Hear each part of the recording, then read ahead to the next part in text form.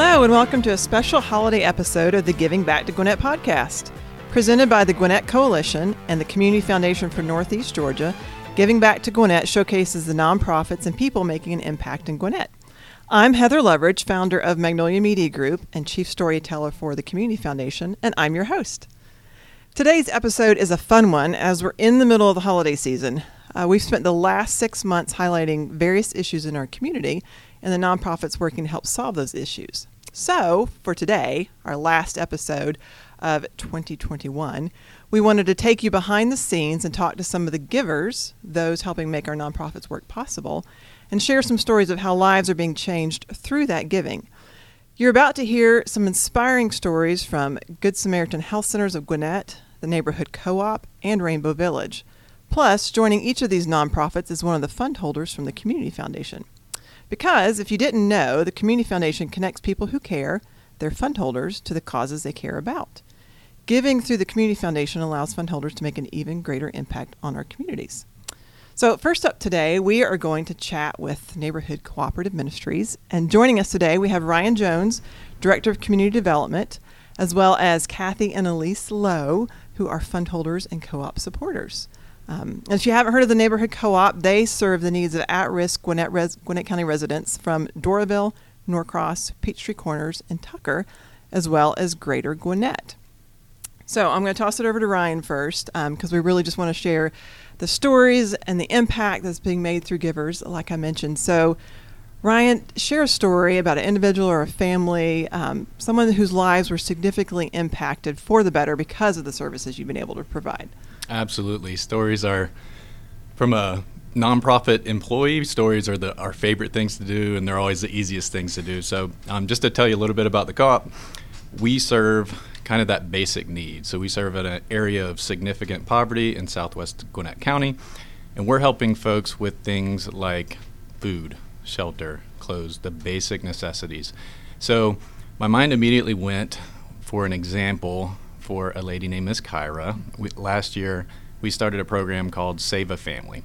So with Save a Family, we're going a little bit deeper with clients, so we are providing that support for just a little bit longer while we are introducing them to things like financial support, job counseling, how to do a resume, things that will transform their lives in other ways.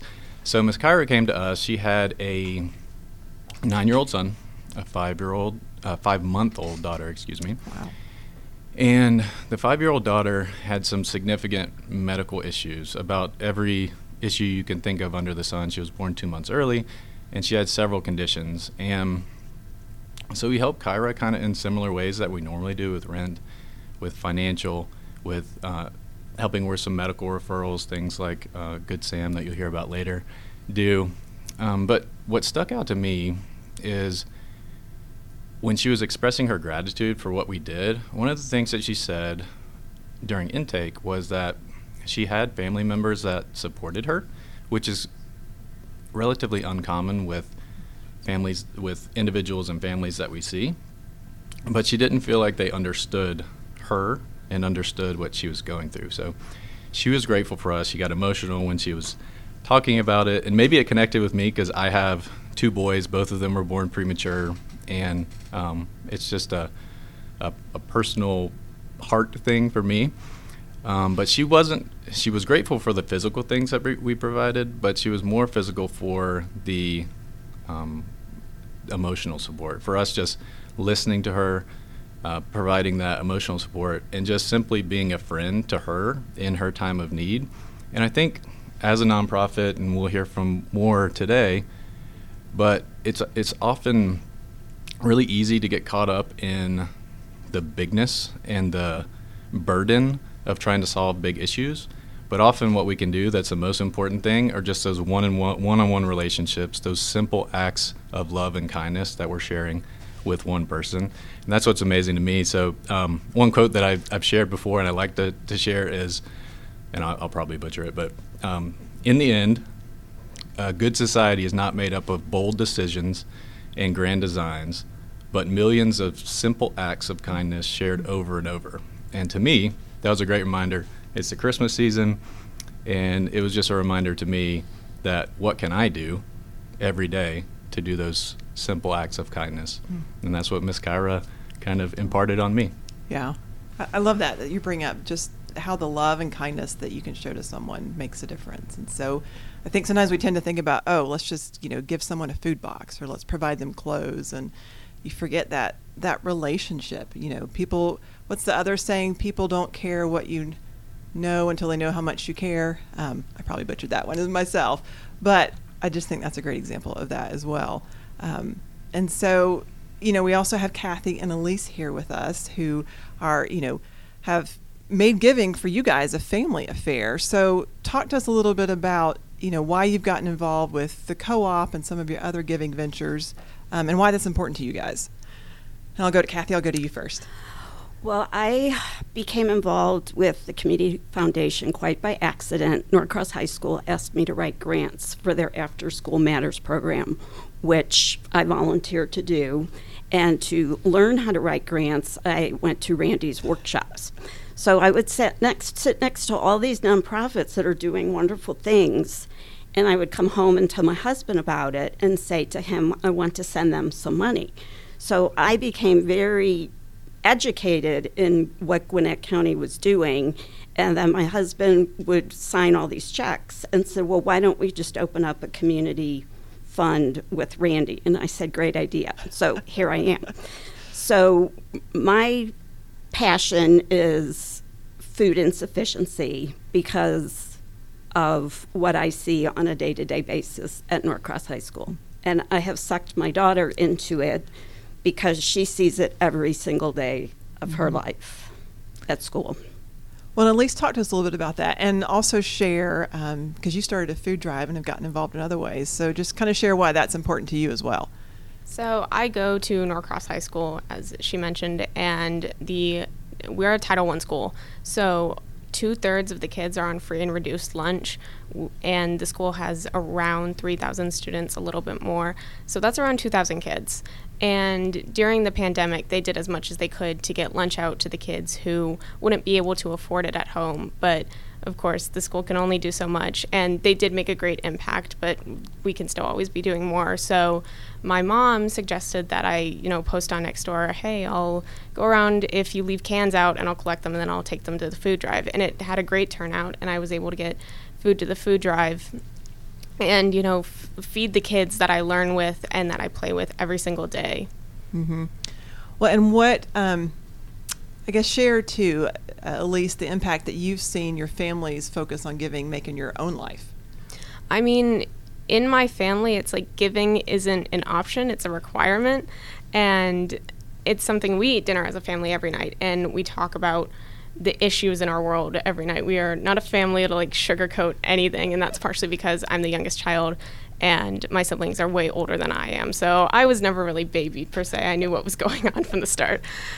So it's just very innate in my family, and they've taught me that, if giving is easy, then you're not doing it correctly. Giving shouldn't be convenient, and we should be giving when it's inconvenient.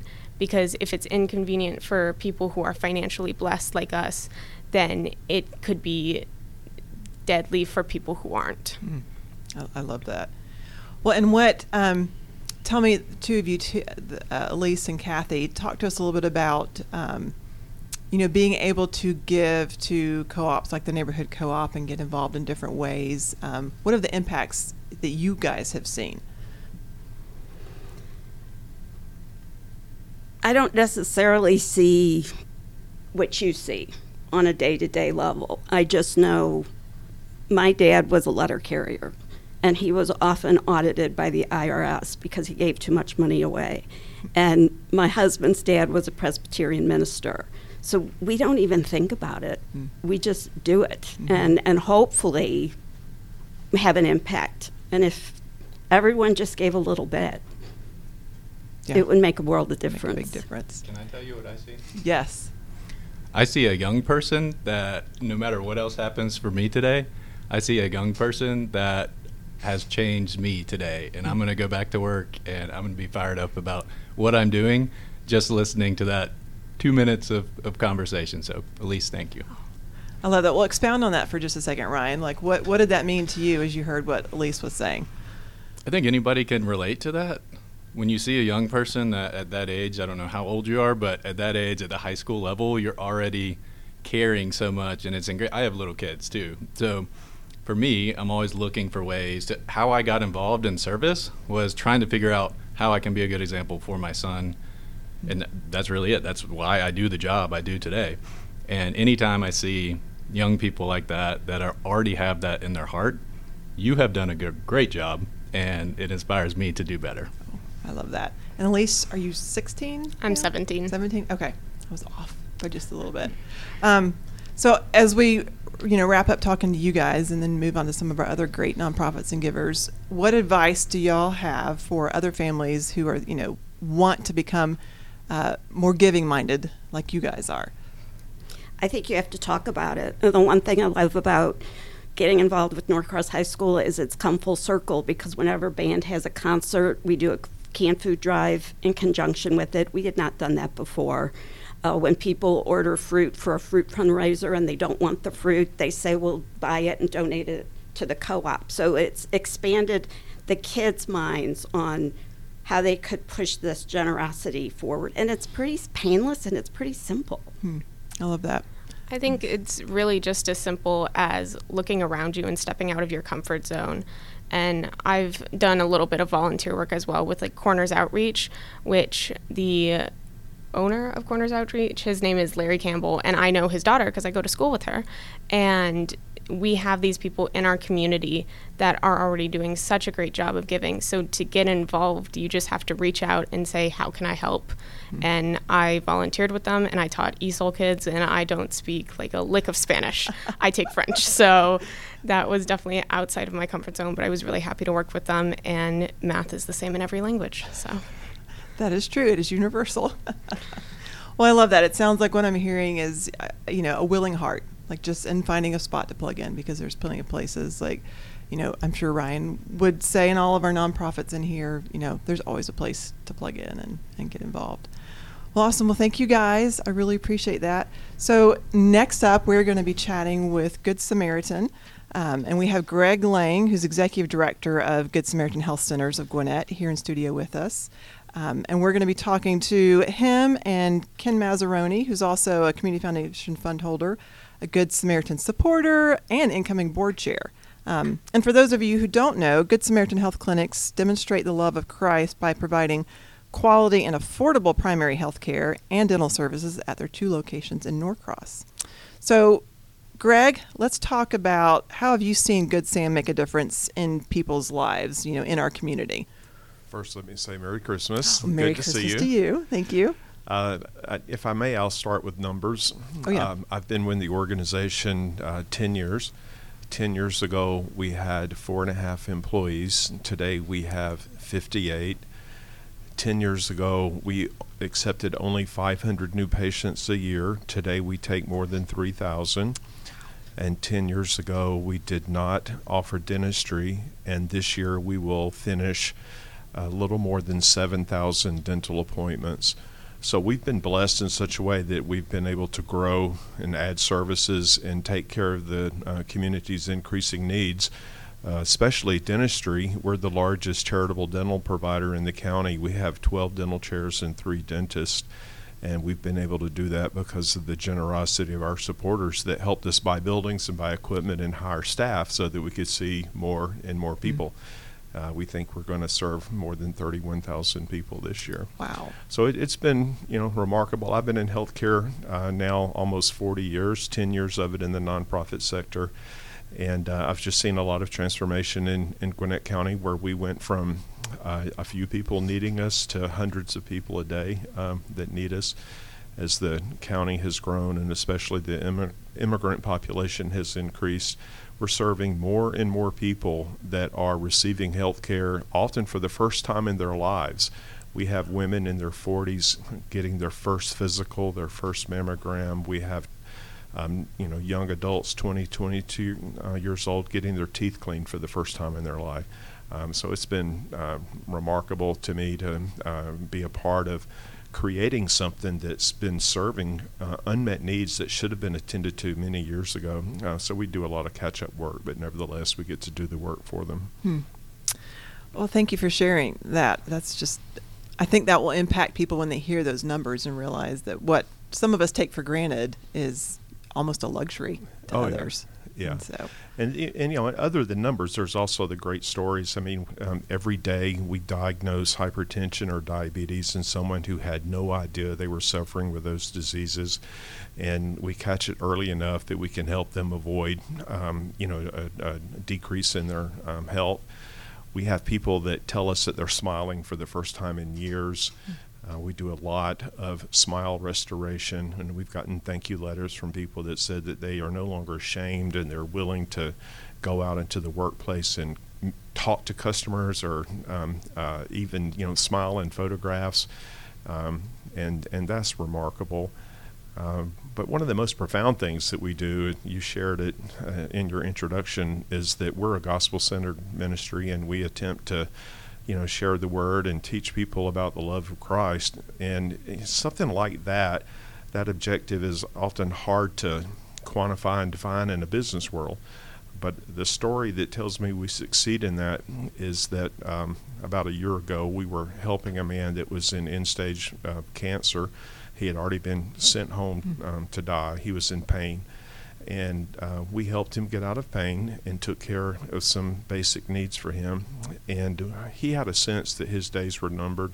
He asked his family to bring him in so that we could pray over him before he died. Wow.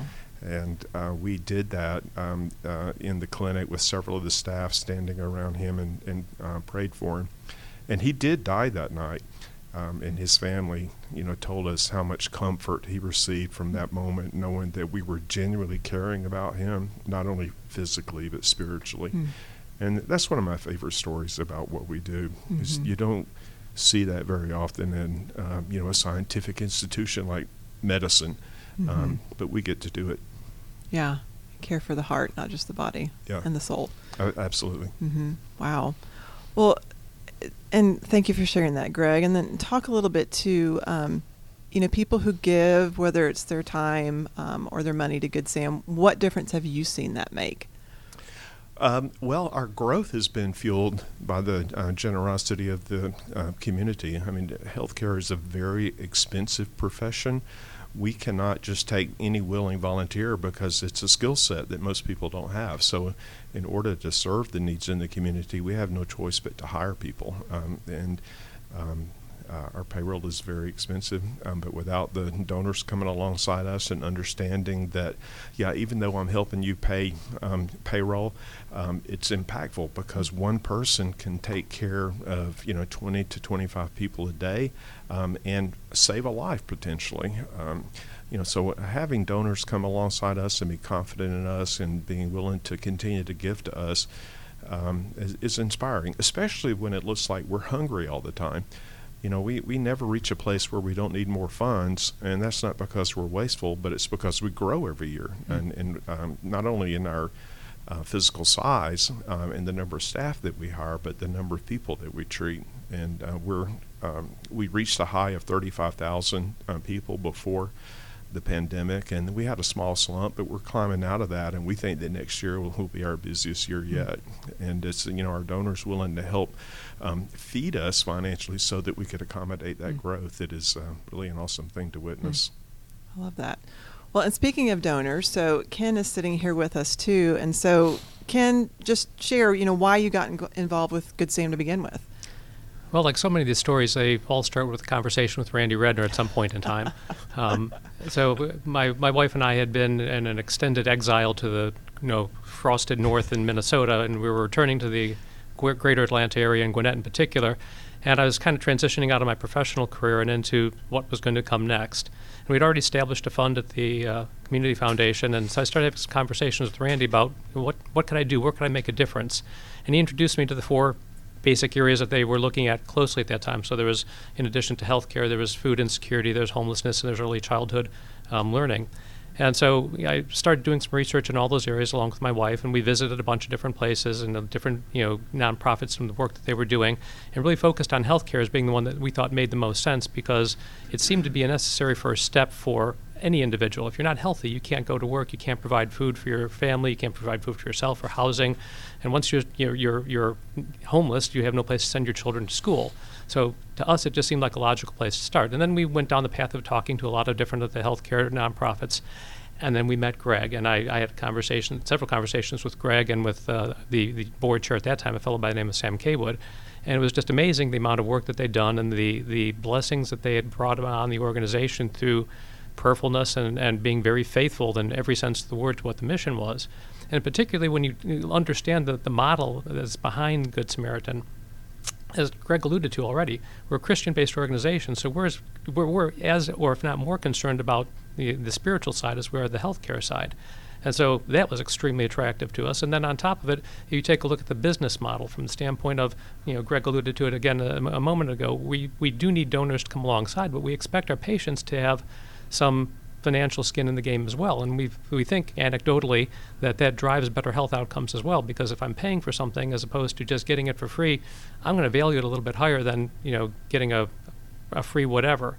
So, Greg's talked about the fact we're over 32,000 this year, and after a small drop-off next year with both of our facilities open and running full steam, I'm confident we'll get well over the number that was our high water mark from 2 years ago, and that's just doing great work every day. Well, and Ken, talk a little bit about the power of giving and what you've experienced through Good Sam and through yours and Lori's lives as well. Giving is transformative in every sense of the word. Obviously, for the recipient organization and the individuals that organization serves, it's transformative in the sense of healthcare, turning people from being ill and unable to support themselves to giving them the physical attributes and soundness that they can go out and confidently take on the world.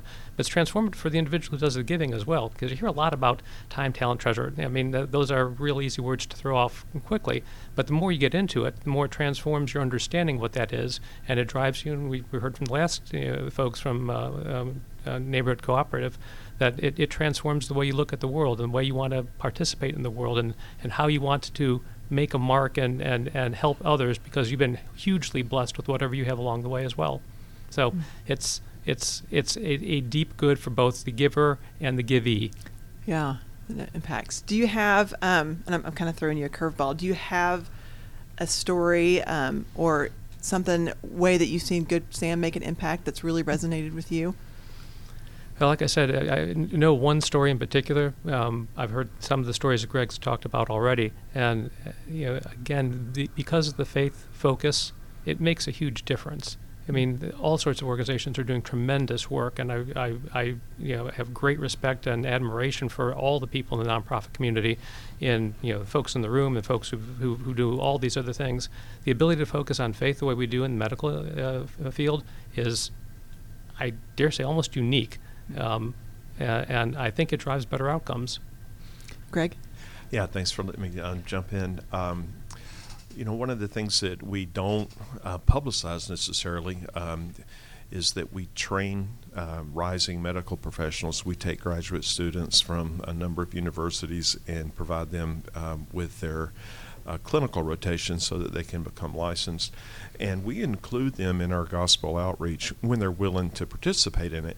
And we've heard a number of times from these students that are about to become nurse practitioners or physician assistants that this is the first setting where they've ever been given permission to pray for somebody, that they didn't realize that a medical professional could legally do that even.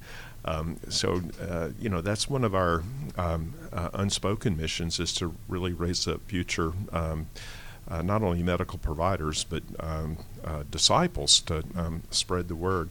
And our donors probably aren't aware that they help make that happen, but they do make that happen for us, because we can spend time really training somebody, and that's not a reimbursable time. We're just investing in someone, and we can do that because our donors are very generous with us and allow us to pursue the mission both with the patient and with the future healthcare provider. I love that. Making an impact on many, many levels. I love that. Well, Ken and Greg, thank you so much for coming and sharing the power of giving and how you've seen that through, Ken through your own life, and then Greg through the donors like Ken who are giving to Good Sam. So thank you. Thank you. Next up, we're going to chat with Rainbow Village. We've got Justice French, who's the development director for Rainbow Village, and we also have Dan Miller in studio with us, who's one of the Community Foundation's fund holders and a Rainbow Village supporter.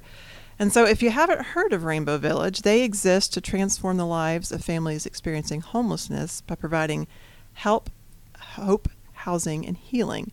And we've heard some really neat stories today that have already made an impact. Dan's is even a bit more unique, so we kind of want to start there. So Dan, share with our listeners about your journey, the journey you literally went on, and why you chose to support Rainbow Village through that.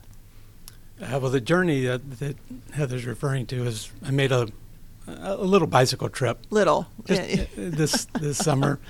I went from Seattle to Bar Harbor, Maine. A little over 4,000 miles, and I never had so much fun in my life. It was difficult, but every day was just a joy. And the support of Rainbow Village isn't new. It was just a different opportunity. We don't have the deepest pockets, and I was inspired by their long-term success in the community.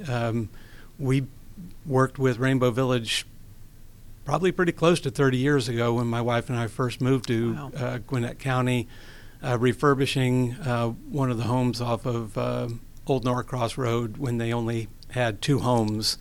And we did some painting and removing of wallpaper and just getting a house ready for a family.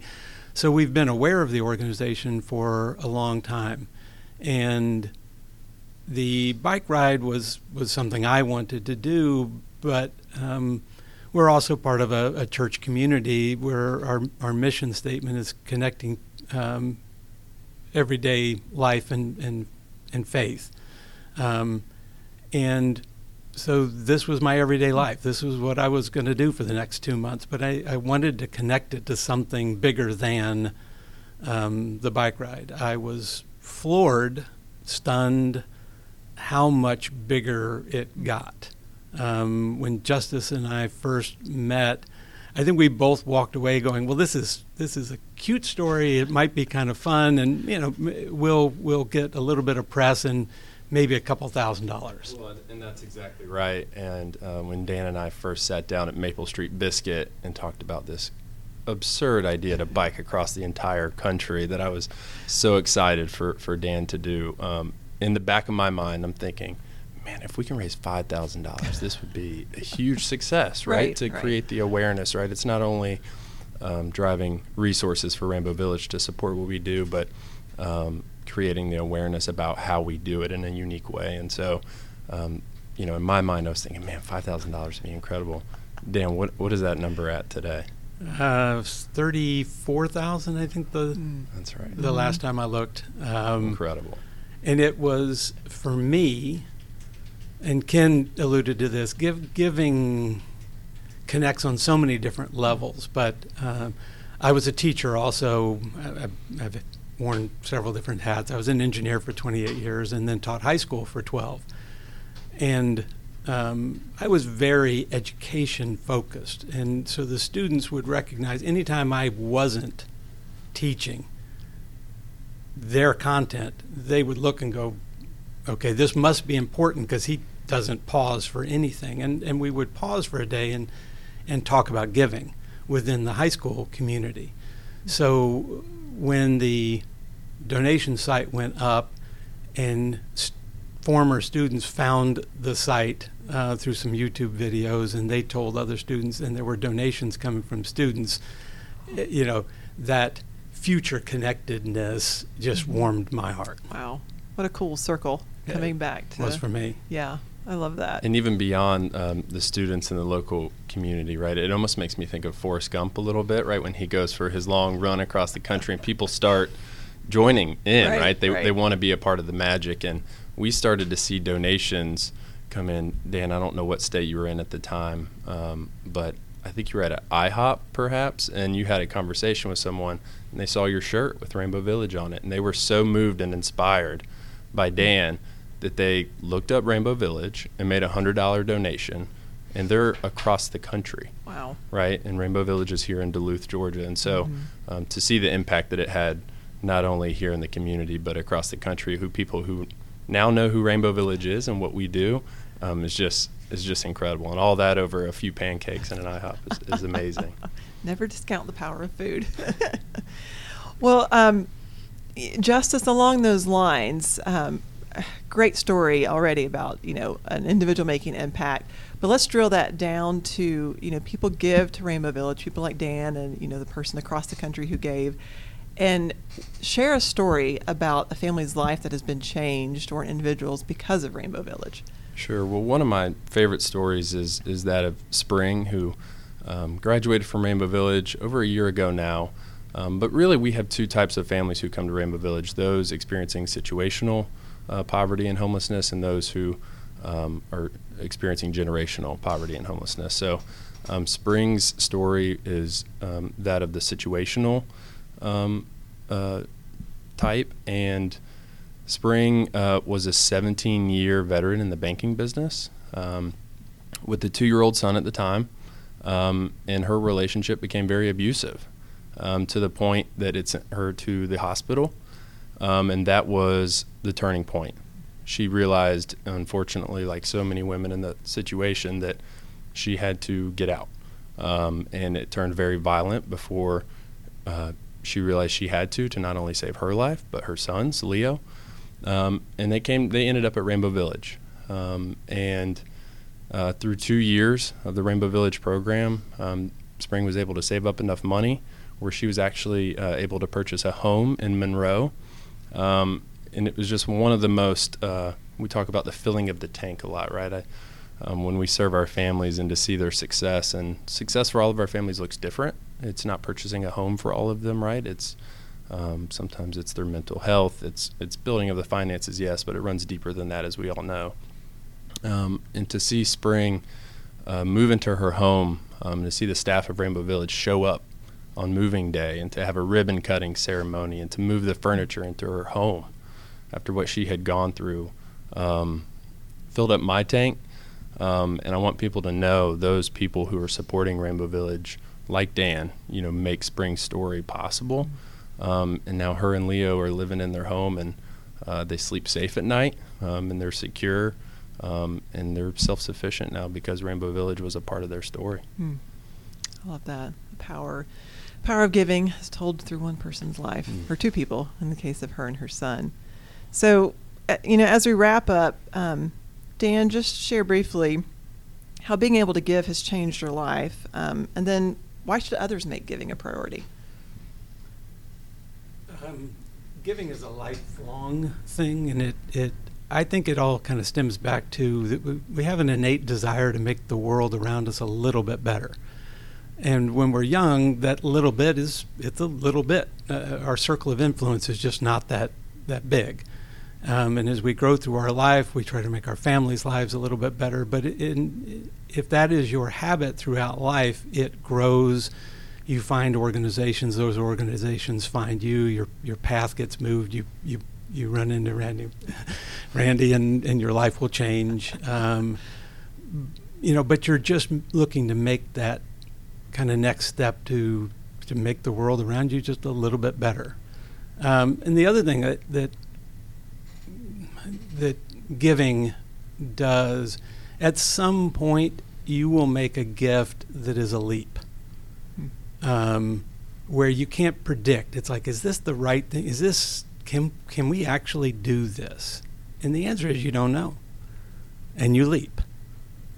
And in the leap, there's a transformative process that Ken alluded to. You can't describe it. A butterfly can't go back and explain to the caterpillar what it's like before you become the butterfly, and you can't really explain what it is before you leap.